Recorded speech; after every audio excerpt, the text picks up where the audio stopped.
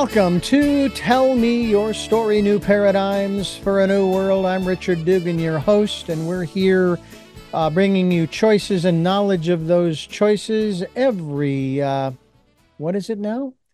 Every Sunday from 7 a.m. to 7 p.m. 7 a.m. and 7 p.m., I should say. It'd be great to do 12 hours, but I think I would get hoarse after the 10th hour. We're also here on Mondays at 1 a.m., Wednesdays at 9 a.m., and then we have Monday through Friday from 8 to 9 a.m., and we certainly hope that you'll tune into any one or all of those 9 with 9 different guests, 9 different subjects and conversations. And we stream live at those times at richarddugan.com.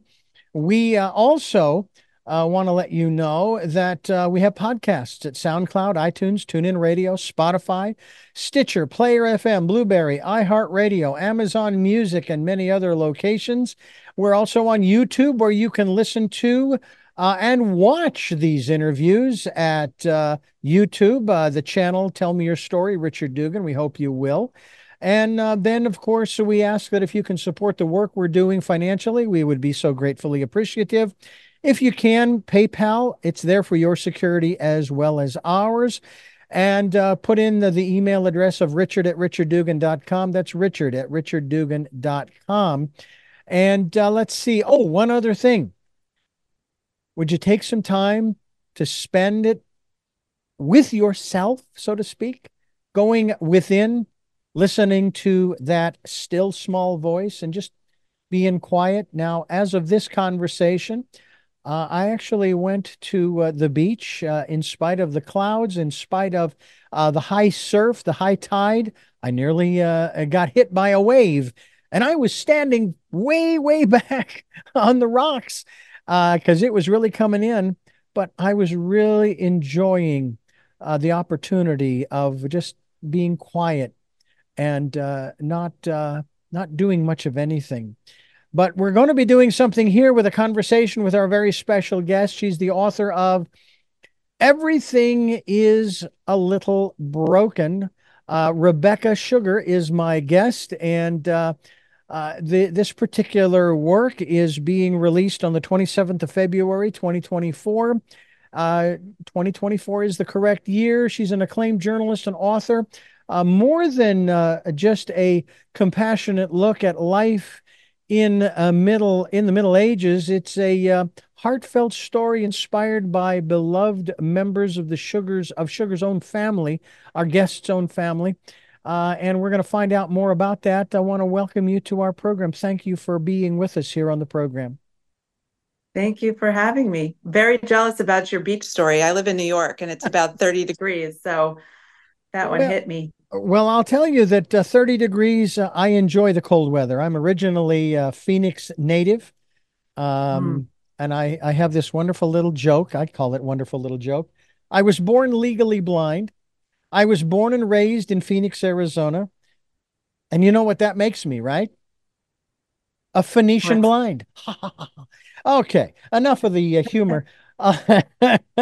Let's talk about your latest book that's coming out on the 27th. And it's called Everything is a Little Broken. Let's talk about this particular work.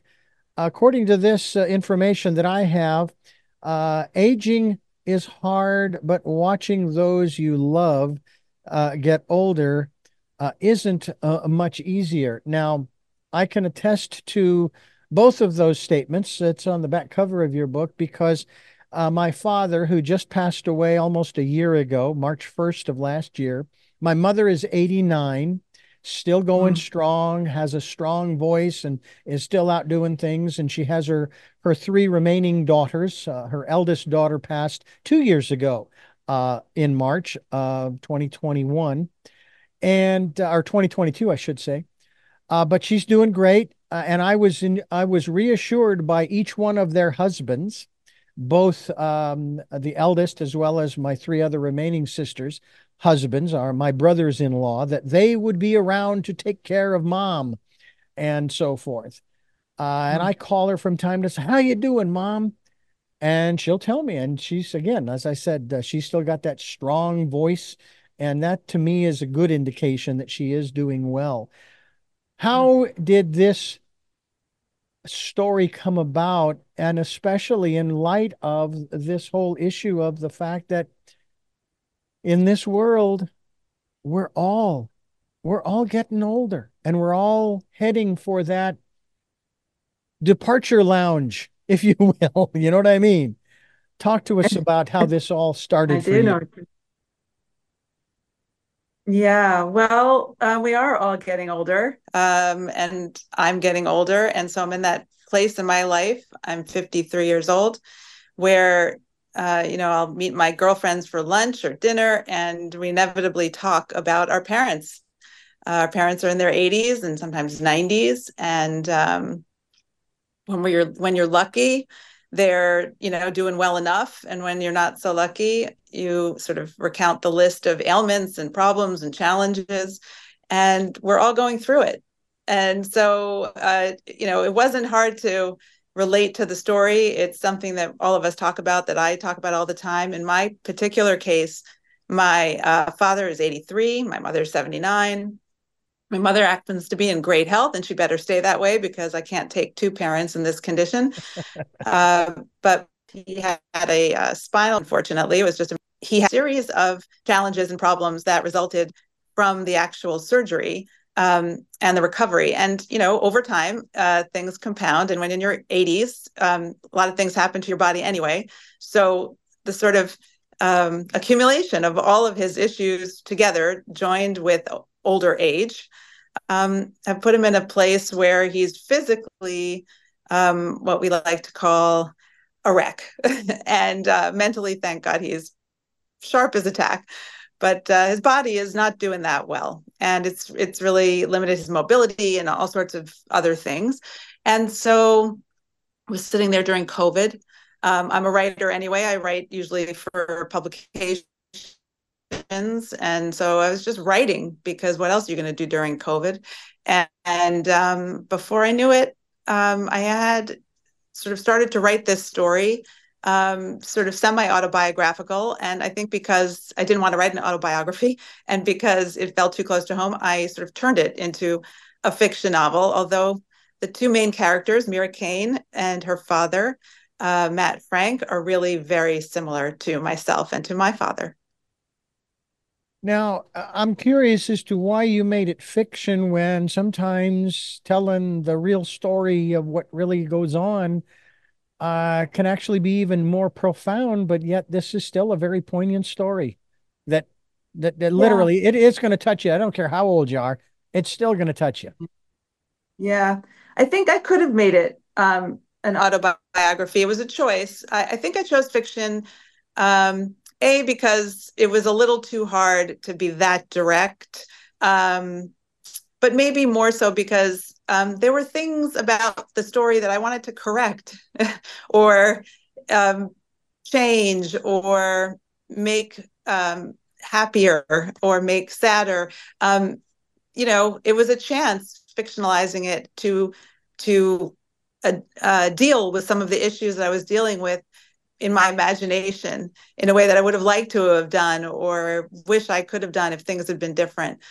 So I think it just helped me to work through what was really going on more actually by fictionalizing it. Hmm. And again, as we've kind of stated at the front end, everybody is going to be facing this situation of not just parents, siblings. As I said, Yeah. I've lost my father and my eldest sister, and I think that my father went following my eldest sister's passing due to cancer, because, well, first of all, it was his firstborn. They were very Mm. close. And what's real interesting to me, and actually extremely poignant, is that literally days before her, I like to use a lot of euphemistic words, the days before her departure, Mhm. she Yeah. and her husband of 40 years, I couldn't believe it was 40. Wow. Um, they renewed their wedding vows on that Sunday before, and she Oh, passed, I wow. believe it was on a Tuesday. And my now my eldest sister Cecilia has said that yeah, after the ceremony, the two of them, they held each other in an embrace for the longest time. And That's I really think it lovely. was because they both were very much aware. And it's like, I wish I had been able to have been there for the renewal of my sister's vows with her husband, who is, and I have to tell you that I consider all four of my brothers-in-law as brothers. They're not, Yeah. they're not separate from the family. Yeah. Uh, and then my eldest sister, my current eldest sister's husband, he's taking care of her because she's dealing with her own medical issues as she's in her, I think, mid 60s as well. I'm 63 as of this Yeah. conversation. Yeah. And I just sit here and I go, I know I'm going to get that call. And of course, when I did get the call, I thought it was about my father. This was 2 years ago. Yeah. And of course, it was about my eldest sister. And of course, my father was diagnosed the weekend before his departure with onset of Parkinson's and early onset of dementia. Ugh. But I It's was lucky. really Yeah, go ahead, please. Go ahead. hard. No, I mean, you bring up so many things that I want to talk about. This is why I loved writing the book because it brings up so many of these conversations that all of us are having. Just a small thing, but maybe not so small when you talked about waiting for the phone to ring. The main character in my book, Mira, walks around with her phone with her everywhere and is always on the table next to her because she's always waiting for her mother to call and say her father's dead. Mm, And it's a terrible thought. I hate to even use the D word, but that is the recurring sort of fear. You're always waiting for that moment, and you're never prepared for it. And there's no great way to prepare for it, but you don't want to not be there when the phone rings. So I relate to that when you said that about the phone. I think that there are a lot of people. Often when I put my phone on the table at a lunch or a dinner, people think it's because of my kids because I'm waiting to see news about them. And my kids are 17. I have twins. Um, and it's usually actually not them that I'm thinking about when I'm putting the phone there. It's usually my father. yeah. But also this idea of, your that story that you just told about the embrace and knowing that someone is going to go. There's another character in the book, Mae, who's an older woman, even older than her father, who is dying and Mm, to, give it away. She eventually does die in the book, but it's not giving it away. And there's a lot in there about that kind of preparation, that kind of saying goodbye. Mira's father in the book is not dying, but he's in decline, and everybody knows that decline is not always a straight line, but it always heads in the same direction. hmm So there's this sort of terrible long, um, you know, the long view of what's going to happen. But at the same time, she has a woman in her life she's very close to who was her nanny and also her father's nanny who had been in the family for 70 years. And she is clearly dying. And so there's this immediate sense of how do you handle the short goodbye, not the long goodbye? mm, What do you do? How do you prepare? How do you care for that person? What are the things that you want to say to them? How do you interact with them in those moments? So that's a whole other piece of this book too. But I want to say before we say anything else that I wrote this book with humor. hmm Um, because that's how I deal with what happens with my father. We laugh about some of the most horrible things that happen to him because the human condition is ridiculous in so many ways. We're all frail, we're all fragile, right? And even when your father is just fallen and on the floor and humiliated himself, it's absolutely awful. But there is a joke in there, and the joke revives the spirit. It reminds you that you're human, that he's not just a patient or some old person. And so we use that a lot, and I use it all throughout the book, and also faith. In the book, the family is Jewish. The woman Mae that she's very close to is a Pentecostal Christian woman. There's a lot of Christianity and Judaism interwoven into it as well, because how could there not be faith when you're having these conversations? At least for me. hmm Now, you and your particular philosophy, Christian, Jewish, where do you hail from philosophically? I'm Jewish, and I am. somebody who's still, because I had a Mae in my life, that's who that character is modeled after. I love gospel music. I go to a Pentecostal church every once in a while on a Sunday just to hear it and to reconnect with her. Um, I'm somebody who has a deep sense of faith, but also somebody who struggles with faith. I think, like most thinking people do, faith is a fight, and in moments like this, it's a real fight. And so you lean on, uh, the things you've learned and the way you've been raised and the beliefs that you have. And so I kind of gather them from wherever I can get them. Any wisdom is wisdom for me. Mm. I my favorite interviews, and this interview notwithstanding, because I love talking about my father, who Mm-hmm. did not think he really had much of an influence on the lives of his children, six of them. Mm-hmm. And I tried to, while he was alive, impart to him, and his memorial was probably, and this was unscripted, by the way, it was probably best epitomized by the phrase, Dad, we would not be the people we are if it hadn't been for you. Not just because, he and my mother chose to have a big family, which they had, and so forth, but because he was there. He wasn't an absentee father in any way. And that was really the theme of his memorial, which I basically stated in my remarks that, Dad, I wouldn't be the man I am if it weren't for you. Not just Yeah. because the cells from your body and the cells from my mom's body got together, and the odds are astronomical that I I came out, in that respect, and then the other five. Um, Yeah. but it was there was a certain sadness in his voice when he talked about that, because he would always give all the credit to Mom. Um, Mm. and again, there has to be an acceptance on the part of parents, in my opinion, that Yeah. they had an influence on us. They made us who we are, not just from the beginning, but throughout our upbringing. What about that Yes. in terms of sharing that aspect Yeah. of the story? Even though this is fiction, it Yes. sort of mirrors real life. Do your parents feel that they did all that they could, that they had an influence, that they had an impact, that they gave you everything that they could, and now it's up to you?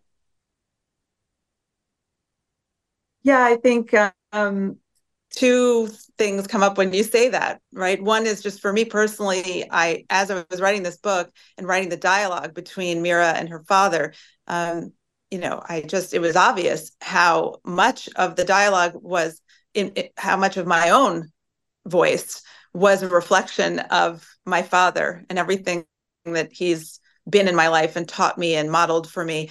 It couldn't have been more clear that he's had an impact. We're very close as well. And so I could just hear him in my voice without even trying. But I also added this character in the book. This is a fictional character in a sense. It's an amalgam of different people. There's a brother. The main character, Mira, has a brother in the book, a younger brother, who's sort of estranged from the family.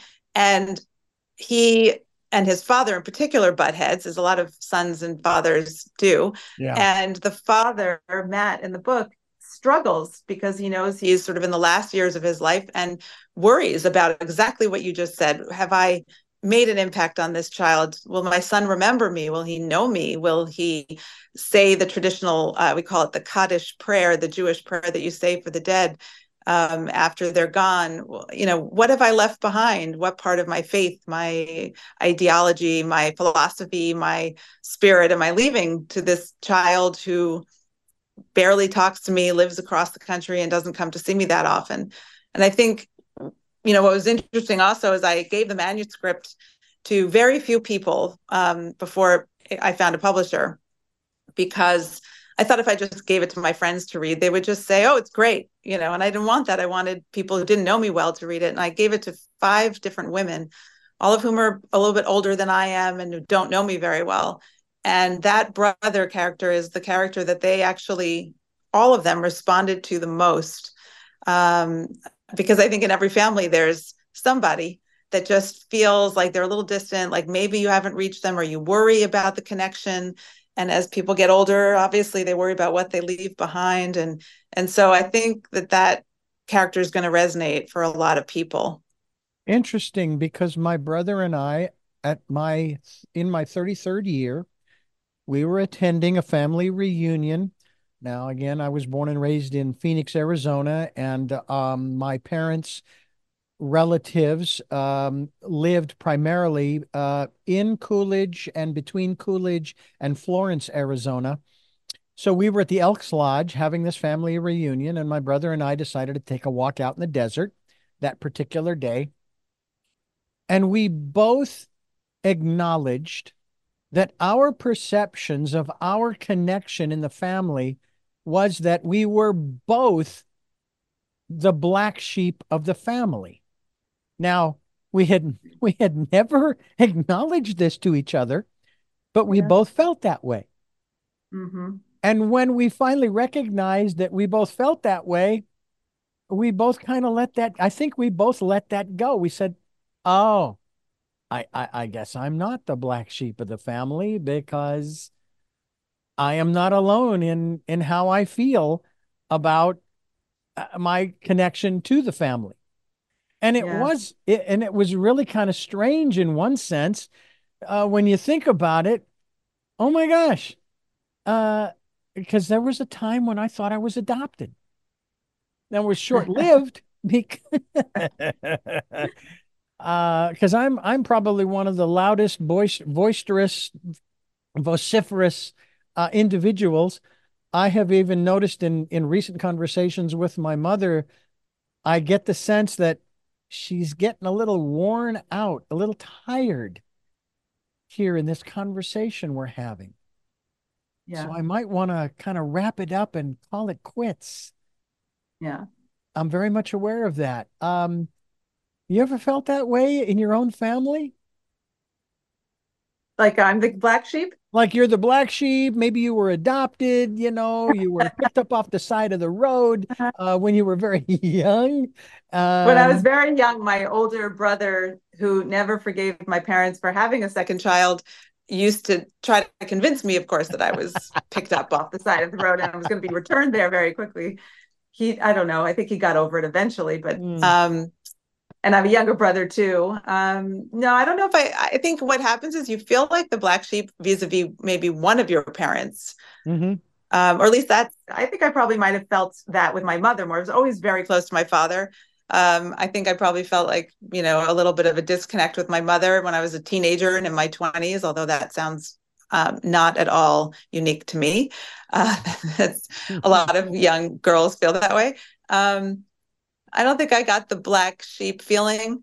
Um, but I think the more I talk to friends and family, there is always somebody who seems to be that person in the family. And I wonder always if they really are that person or if they get tagged that way and then they sort of live up to their label.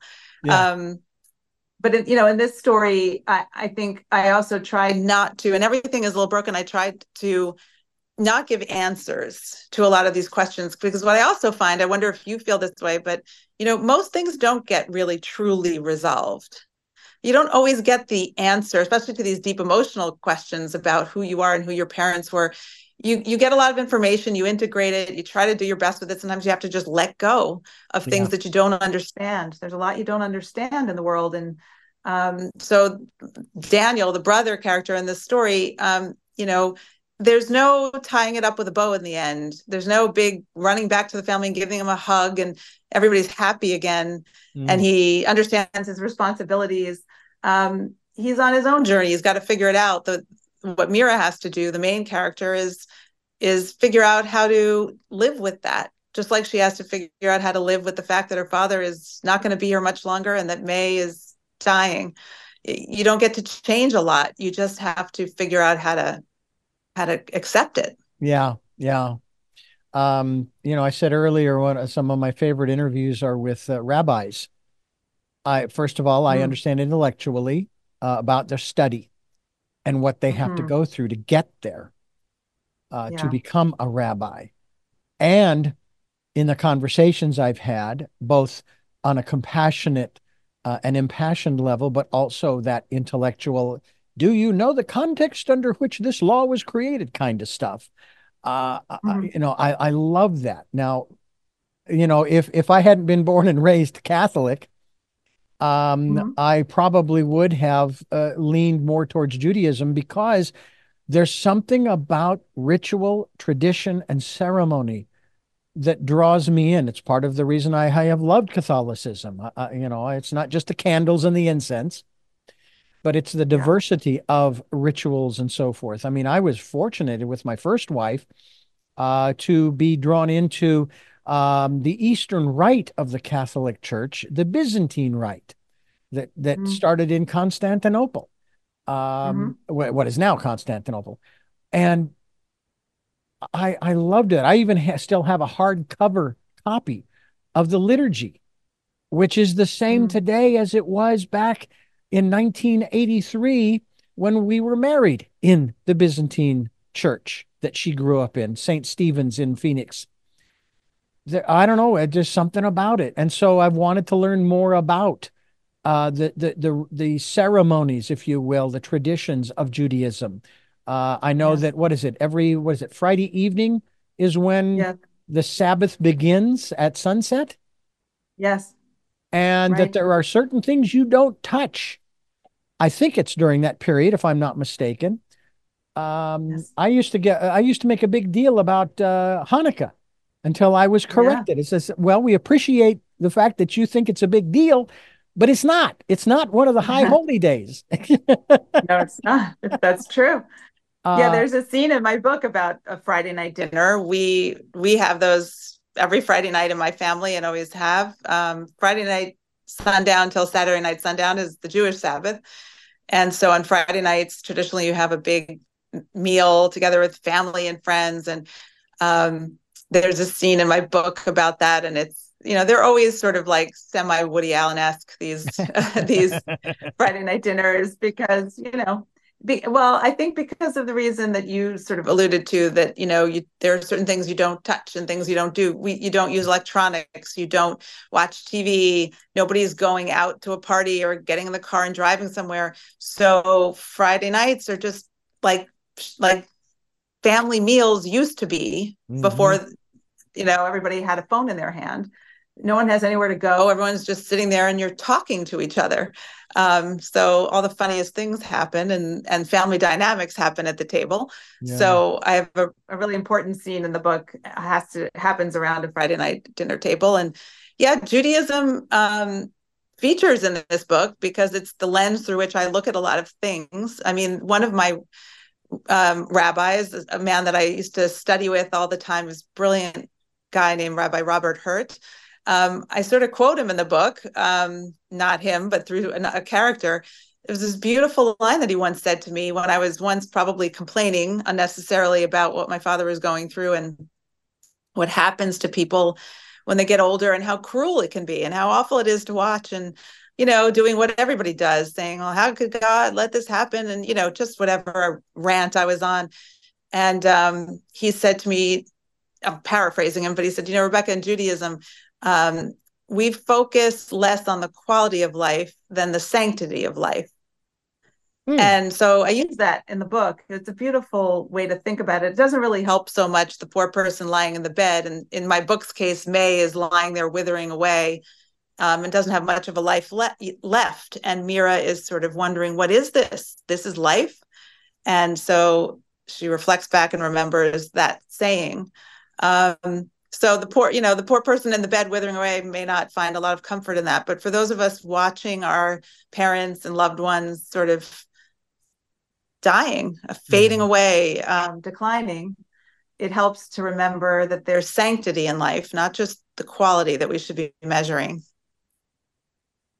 We're talking with Rebecca Sugar, her a book, a fiction that I think you should get a copy of because it will, I think, enlighten you as to the process that, again, every human being is going to go through if it's not with themselves, but it would also be with family around or even friends for that matter.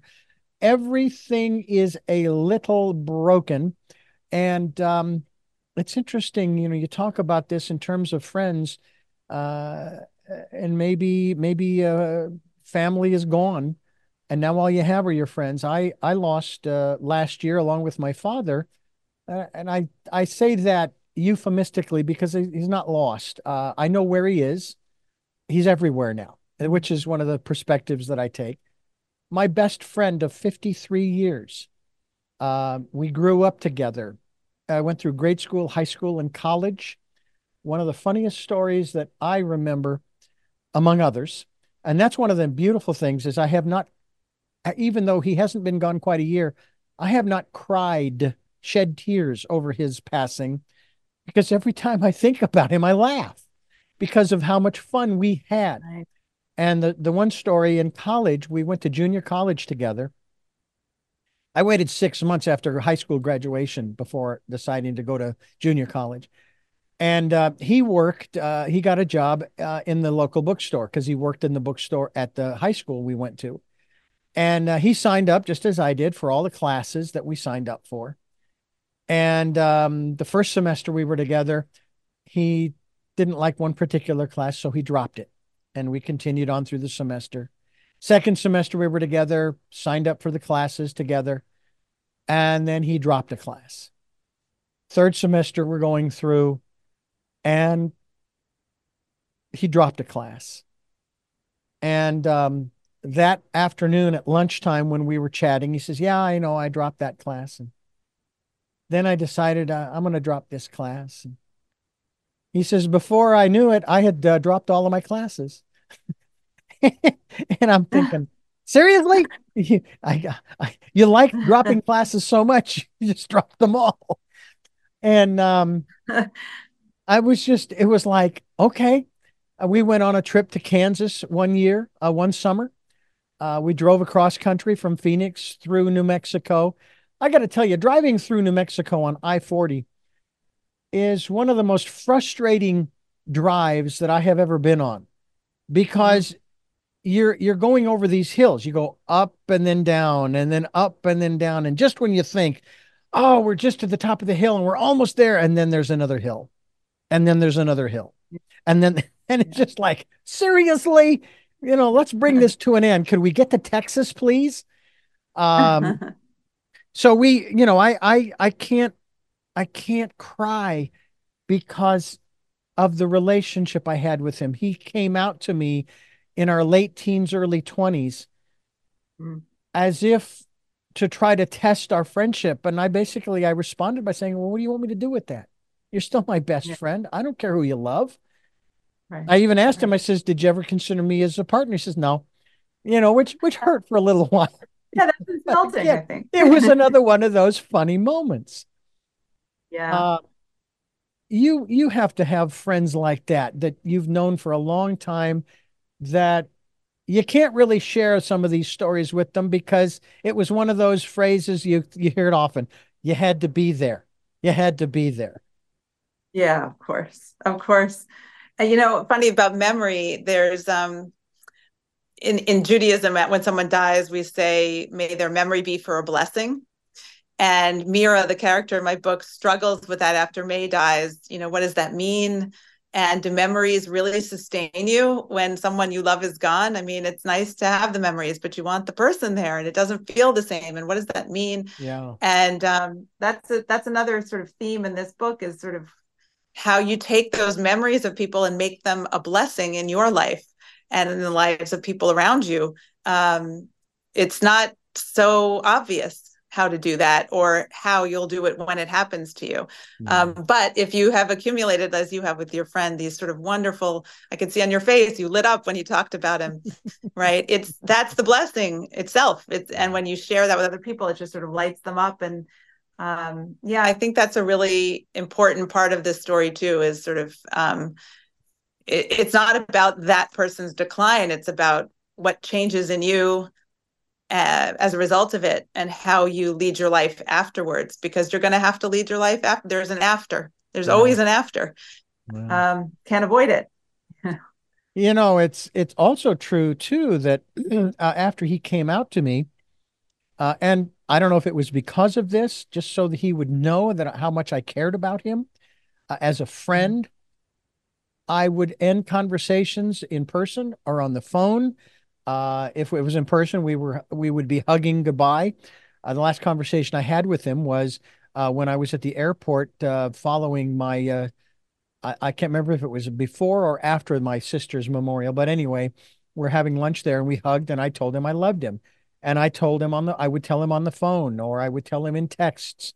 I haven't deleted his number from my phone, nor have I deleted the numbers of others who have passed. I mean, 2022 was a year of losses because lost a dear friend who was 94, who lived across the street from my present wife and I back in Phoenix. The next month, February of 2022, lost a dear friend who was one of the programmers on the station that I am still working for after 17, almost 18 years. Yeah. And then, of course, March, my sister, and so on and so forth. And I, I just find, and I don't know if I'd like to think it's more of a psychological or spiritual level that I have accepted the reality of the process of this life that we all lead. I mean, what was it you Mhm. said? You said that uh, the human life is kind of ridiculous. Was that the word you used? Yeah. And Yeah, I don't I think disagree it's with you. absurd. Yeah, there's an absurdity to the human Absurdity. condition. That's it. Yeah. Go Yeah. ahead. Well, I mean, I think of my father, who was his a brilliant man, an accomplished person. He was always a very proud, he's tall, he was always handsome. He just sort of looked like that guy that could do anything. He kind of did do anything. People would come to him for advice. He was so strong. Um, Strong men can't get out of chairs sometimes when they're 83. It's their bodies don't work anymore. It's sort of ridiculous. Sometimes he'll he'll be sitting at the table. He sits on these two cushions now because can't sit too low or it's hard for him. It's a strain on his back to get up. So he'll be sitting at the table with me and these two cushions under him. And then he has to get up for something. And he'll sometimes take him 3 tries. I'm laughing only because it's not funny. I wish he could just get up, but Hmm. he has to rock back and forth like 3 times and get a little momentum and then finally swing himself up. And hopefully on the third try, if he gets it, he'll stand up. And then he has to go over to his walker and, drag himself around. And I think, it's sort of funny. We make jokes about maybe we should hire a crane to come and help him. And, all these silly things that we say. And, we do the countdown, 3, 2, 1. And, you do that because you want to sort of diffuse the moment somehow, take the stress and the strain out of the moment. And laughter is the only way we know how. But we do it because it's so silly. Here was this wonderful, powerful man who helped people and did everything. Everyone leaned on him, and now he can't get out of a chair. Yeah. Well, that's life. That's people. That's the human being. We're all frail in our own ways. Sometimes emotionally, sometimes psychologically, sometimes physically. There's another character in my book, my best friend character in the book, who Jenna, whose father, who she hasn't really been connected to most of her life, has Alzheimer's and is sort of slipping away, and Mm. and the ridiculous things that he says to her, and it's ridiculous sometimes. And in that pain, and the deepest moment of the pain is when like the funny can be found in a strange way. So yeah, I think that combining the laughter and the tears is so important, because if you only do one or the other, you're just sort of missing an important part of the moment, it feels like to me. Yeah. I had an experience with a woman who had, I don't know if it was Alzheimer's or dementia, what have you. My wife and I moved here to Santa Barbara, my present wife and I, and it was her aunt. And she was in hospice care. And we went to visit her. And now she was still up and around, up and moving around and so forth.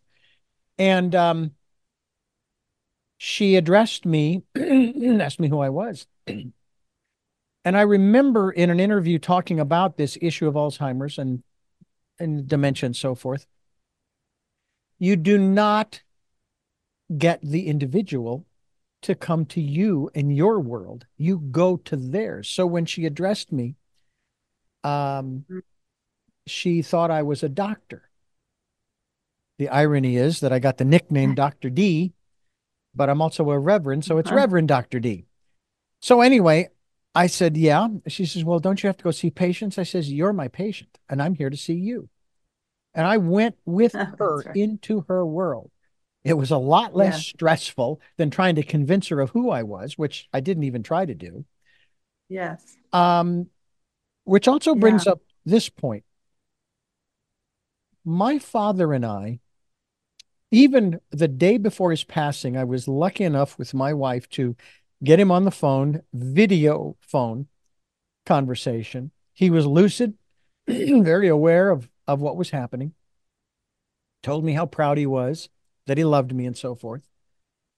And the year before, when I was there for my sister's memorial, we had a little dust up where I tried to be cute. Now, my brother, my younger brother, he's always the one who's always flipping jokes, always making fun.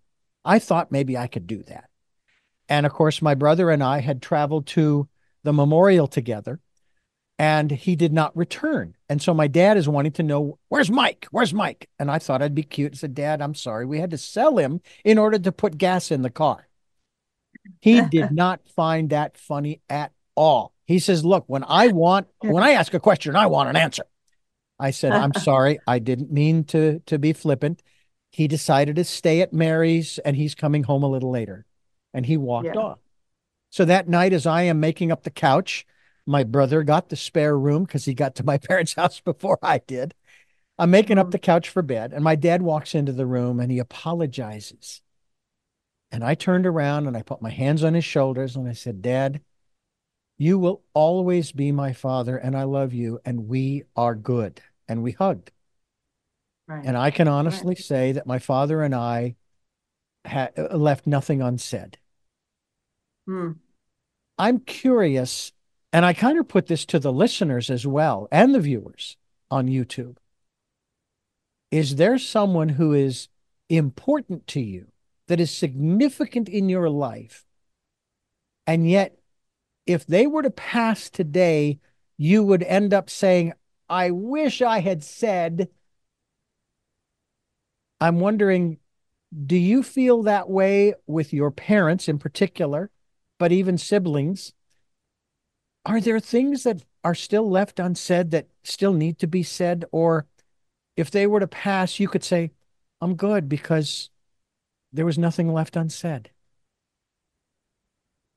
Yeah, well, that's so interesting. I think I might have answered that regarding my father before writing this book, is, I was about 90% there. Part of writing this book and having him read it helped to kind of fill in the other 10%. Um, it got us talking about a lot of these things. I think what's also interesting is that the mother character in the book, who is not really exactly my mother in real life, but there are a lot of themes about her that are the same.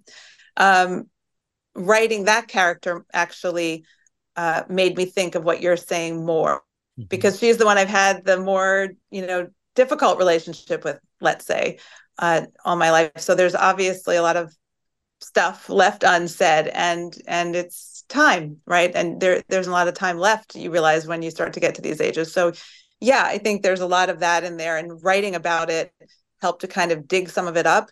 I think also what I tried to do in this book is sort of, in not giving answers, like firm answers about why things happen or what will be the conclusion, or why people behave the way they behave, and so you sort of all understand everything at the end. I think um, I realized that when you're looking at your parents through a 53-year-old lens and with an understanding of the limitations of time, you start to you start to um, recognize that you don't understand as much as you thought you did about them, that you don't know them as well as you thought you did. Mm. Their life, there are things that unfold or that you discover about them now that shock you. That happened to me with my mother not so many years ago. There are whole parts of them that you just are mysteries to you, and you think you know them so well because you're their child. So, yeah, there's a lot. left to still say and to be discovered, and not just for them, but for you, right? Yeah.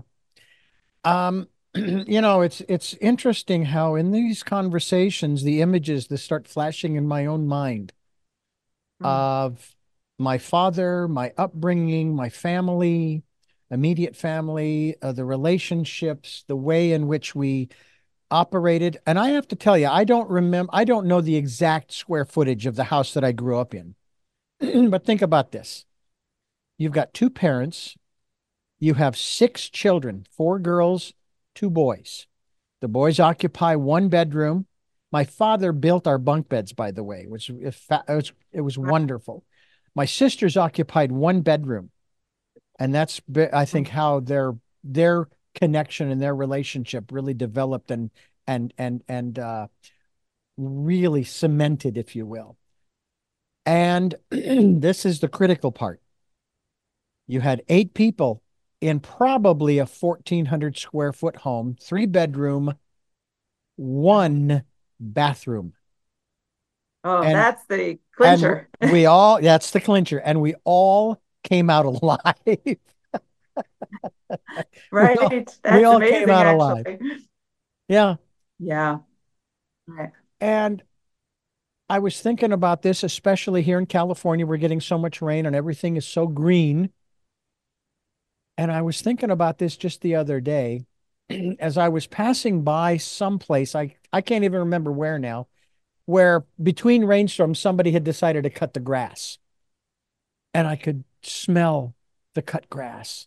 And my father was a master at taking care of the lawn and keeping it green, especially in the summertime, Mm. and keeping it mowed, almost manicured, almost, and teaching myself and my brother how to mow the lawn. And by the way, my father had an electric lawnmower with a cord. Yeah. I Yeah. cut through quite a number of those cords, by the way, because I wasn't watching where the cord was going. But it was like it would those memories would come flooding back of the dark Yeah. green Bermuda grass and the smell of the cut grass and and even the trees that he would plant and so forth and so on. And it just reminded me of how connected he was in that way to nature, to the natural world. Yeah.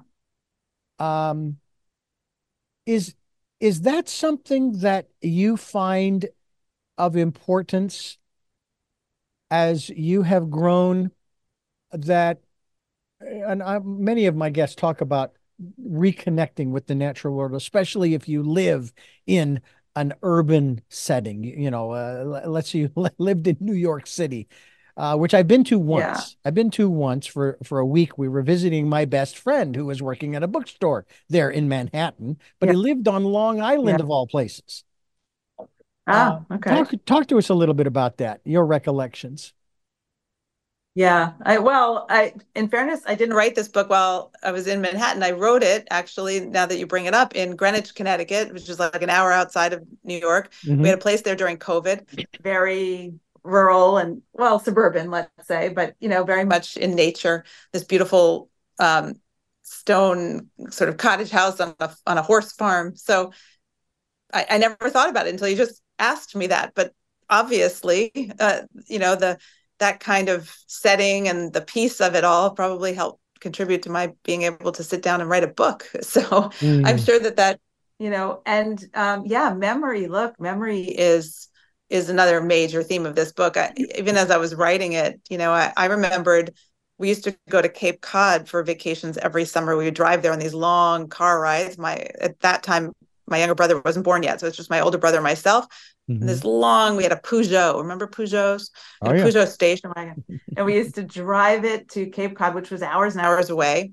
My brother and I used to do Mad Libs in the back seat for hours, and then only a few years ago did my mother actually finally reveal that this is so terrible. Today she'd get carted off by Child Protective Services, but it was such a long car ride. She used to give us Benadryl, both of us, before the car ride.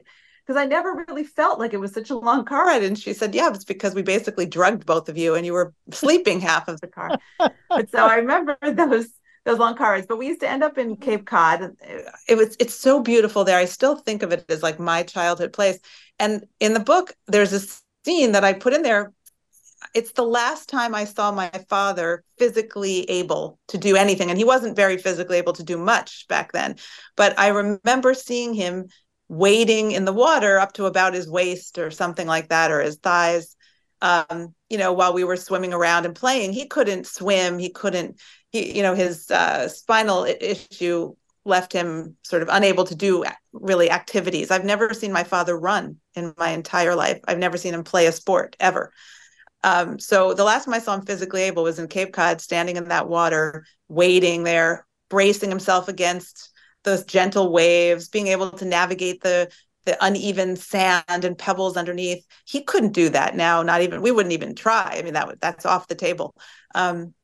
So that memory kind of came flooding back, and it's probably because I was sitting in Greenwich with the land and the green trees and the sounds and everything. It sort of allowed it back in. Mm. Yeah, it's funny. I hadn't thought of it till you asked it. Before we wrap things up here, pardon me, talk to us a little bit about this column you write. And I ask about it because of the title, The Yeah, Cocktail Party. And my favorite word in this title is The Cocktail Party Contrarian. And yeah, there are times, even as a kid growing up, that's what I was. And it was not because I was contrary because I believed it. It was like, I'm going to play that role today and I'm going to disagree with everything you say, even though I do agree with it, but it's like a game I would play. yeah.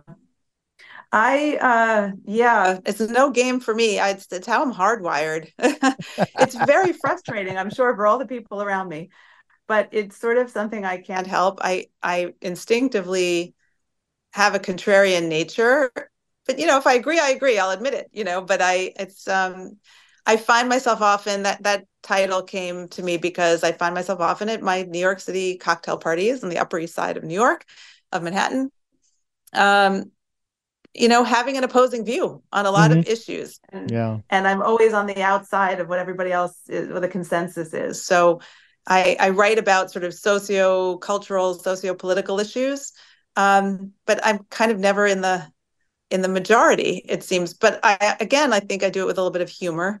So I'll write columns about women's groups, how I always get invited to women's groups, and how the last thing I want to do is go to a women's group just because I'm a woman, or just things like that, sort of funny things, silly things, more serious things. I write a lot about free speech issues, which are under assault in America today, and all kinds of things that come up. But I try to always use my voice to sort of present another way of looking at something. Yeah. Um, and I think that that's what I tried to do with Everything Is a Little Broken too. There are a lot of books out there about loss and caring for elderly parents, and they can be sad and they can be informative and they can be emotional, and they should be all of those things. Those are good things.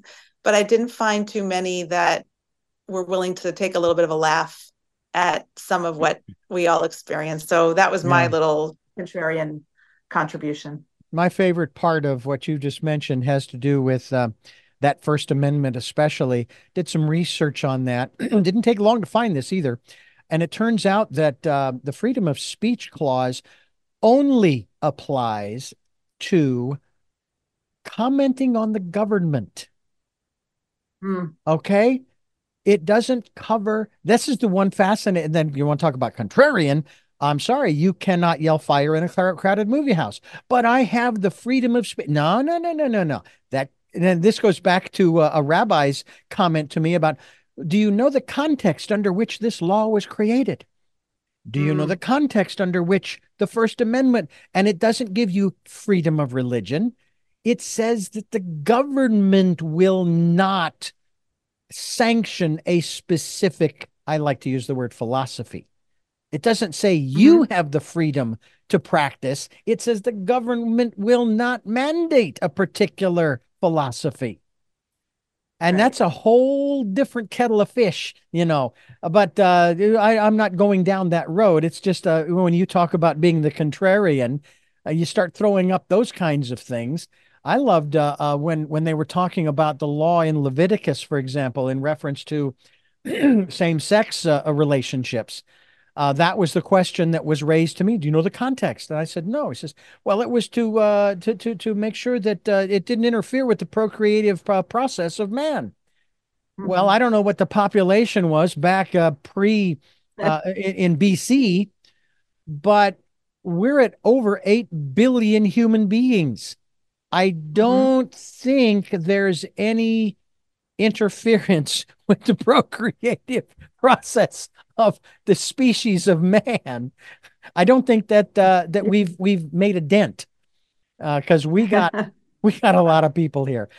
Rebecca Yeah. Sugar is my guest. Her book is Everything. Everything is a little broken. And one final comment I'd like for you to make, and especially in reference to how this title came about, has to do with the singer, the who my best recollection of the music is has to do with Cohen's song Hallelujah. But in this case, Yeah. it has to do with this particular Leonard Cohen song where he sang, "There is a crack in everything. That's how the light gets in." I kind of liked that phrase when I heard it. Now I haven't heard the song that's in, but I've heard the phrase about that Yeah. in terms of a broken heart, for example, and that's how the light gets in. Talk to us a little bit about that, would you? Yeah. Well, the title just came to me really not from that song, although we should talk about that because it's so relevant. The idea also a Jewish thought in Kabbalah and our mysticism is that the world was created like as a shattered vessel, and it's our job to take all the little pieces and put them back together. And every good deed you do, right, repairs the world. This Hmm. idea of repairing the world, and Right. that everything's broken, and that's not bad. That doesn't mean that that's not how it was designed or meant to be. And that, I guess, as Leonard Cohen would say, that there's benefits to that light gets in that way. That's how we learn. That's how we grow. That's how we become better. Um, and that things are broken. Everything is a little broken. There is no perfection, except maybe in the next world. But in this world, we're not going to find perfection. And you know, your father is sick. You're losing someone you love. It's broken. Mm. There's no. We're all compelled, or we're all designed to try to fix everything and make it whole again. Yeah. And I think, to the degree that you can do that in the world in a million different ways, you should do it. But there's some things that are broken, and they're going to stay broken, and they might even get more broken. And life is that way, and old age is that way. How you deal with it, what you take from it, what you learn from it, how you let the light in, I guess, in Leonard Cohen's parlance, is what matters, is what's most important. And maybe I'm suggesting that the combination of faith and humor is a good recipe for making the most of it and getting the most out of it. Yeah. I like that. I like that a lot. Oh, and I have to say that the man had a most incredible voice. I just would love to listen to some of the songs that were released on YouTube, Yeah, different songs, and just what a magnificent sound that came out of that person. It was fantastic. yeah, Um, I want to thank you so much, Rebecca Sugar, for sharing with us your story. Even though this is fiction, it's based upon some real life experiences that you have had. Everything is a little broken. Is there a website we can go to find out more about you and the work that you are doing, and maybe even read some back columns? sure. There's RebeccaSugarOnline.com. I post everything that I've written. And when you're a writer, the only thing you want is for people to react to what you've written. So I'd love it if people would write to me and tell me that they love it, that they hate it, what they fought with, what they struggled with. All of it's good. I like to hear as much as I can in terms of response from people who are reading my stuff. All right. I have three final questions that I ask all of my guests at the end of each of the programs that we do. And so, Mhm. my three final questions I will ask you in just a moment. But before I do, I want to thank you for listening to and watching Tell Me Your Story, New Paradigms for a New World, where we're giving you choices and knowledge of those choices to help make your dreams come true. Sundays at 7 a.m. and 7 p.m., Monday mornings at 1 a.m., and then 9 a.m. on Wednesdays with an expanded Tell Me Your Story, Monday through Friday from 8 to 9 a.m. And we're streaming live at those times at richarddugan.com. We are also podcasting on SoundCloud, iTunes, TuneIn Radio, Spotify, Stitcher, Player FM, Blueberry, iHeartRadio, Amazon Music, and many other locations. We're also on YouTube where you can watch these conversations. I hope you'll subscribe and select notifications so that when a new conversation is posted, you will be able to listen to that conversation, or if it's on YouTube, watch that conversation. We also would love to have whatever kind of financial support you could offer. We would be so gratefully appreciative. And thank you, thank you, thank you to those who have supported us in the past and those who will support us in the future. We also ask that you take time during this, the decade of perfect vision, and spend some time in that quiet, peaceful, calm, still place, that inner sanctum, shall we say, and listen to that still small voice. And we hope that you will do that during this, as I said, the decade of perfect vision.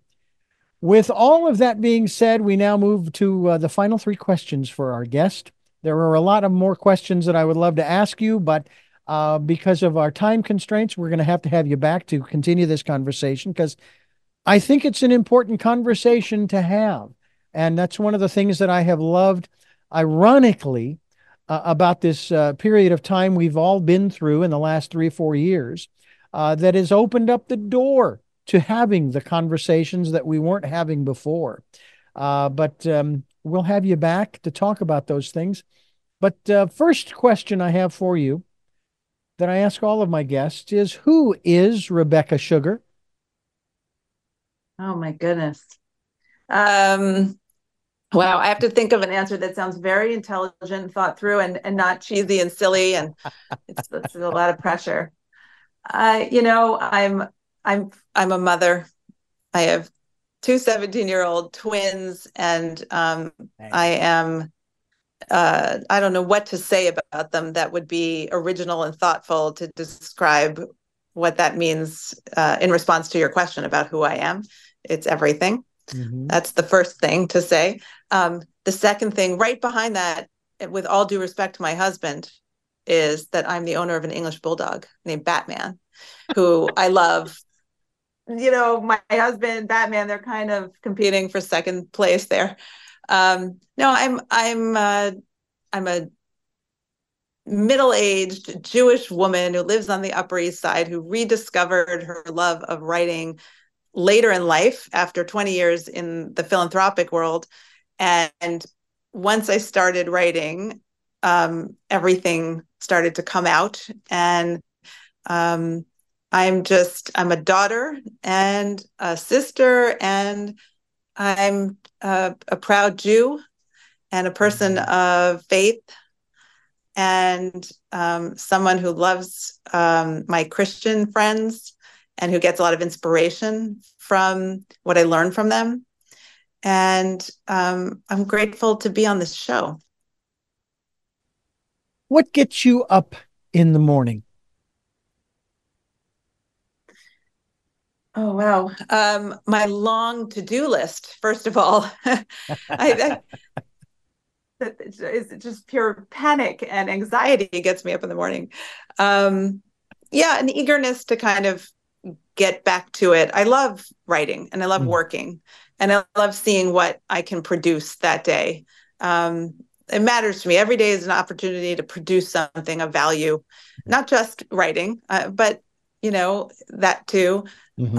And so every day is an opportunity to get up and get something done. And that gets me up in the morning. Mm. And because, you know, I don't think I have ADD, but lying around is just torture. Who can do that? I can't do that. You and me both. And I'm not even Yeah. Jewish, although I do have 1% Eastern European Jew, according to Ancestry.com. I'm 25% not Jewish, actually, because my mother was adopted and her father was not Jewish. So there you go. There you go. Final Yeah. question. What was your best day? Oh, wow. I mean, it sounds cliche, but the day that my children were born, but not in some grand spiritual amazing sense, but because being pregnant with twins is awful. It's so awful. I don't know anybody ever gets pregnant again after having twins. And so the minute they gave me the epidural, Um, and the minute I remember I had a C-section and they pulled my son out first, and all of a sudden, for the first time in months, I took a deep breath and I thought, this is just heaven. This is the best thing ever. It's the best day. And then the minute they came out, I turned to my husband. I was drugged out of my mind. And I think I said something like, I need chocolate because I had had gestational diabetes, being pregnant with twins, and I was desperate for a piece of sugar. So that day, I not only could I take a deep breath, but I ate sugar again with reckless abandon. And I happened to have two beautiful, healthy children lying next to me. But really, it was the chocolate. Like that was the best day. mm. Well, Rebecca, thank you so much. This has been wonderful to have the opportunity to talk with you and have you share again not only your family story but the story of everything is a little broken. Rebecca Sugar is my guest, and it's RebeccaSugaronline.com where you can find out more about her. And again, I really do appreciate the time you've given us. So nice to talk to you. Thank you for sharing your stories about your family too. I really love listening to that. And I thank you for listening to and watching Tell Me Your Story, New Paradigms for a New World, where we are giving you choices and knowledge of those choices to help make your dreams come true. And until our next broadcast, podcast, videocast, love to Lal. Jeanette, I am still listening. Dad, continue to be happy because I am. To my dear friend Smokey, I'll see you on the other side. And to my dear friend Zorro, aho, aho.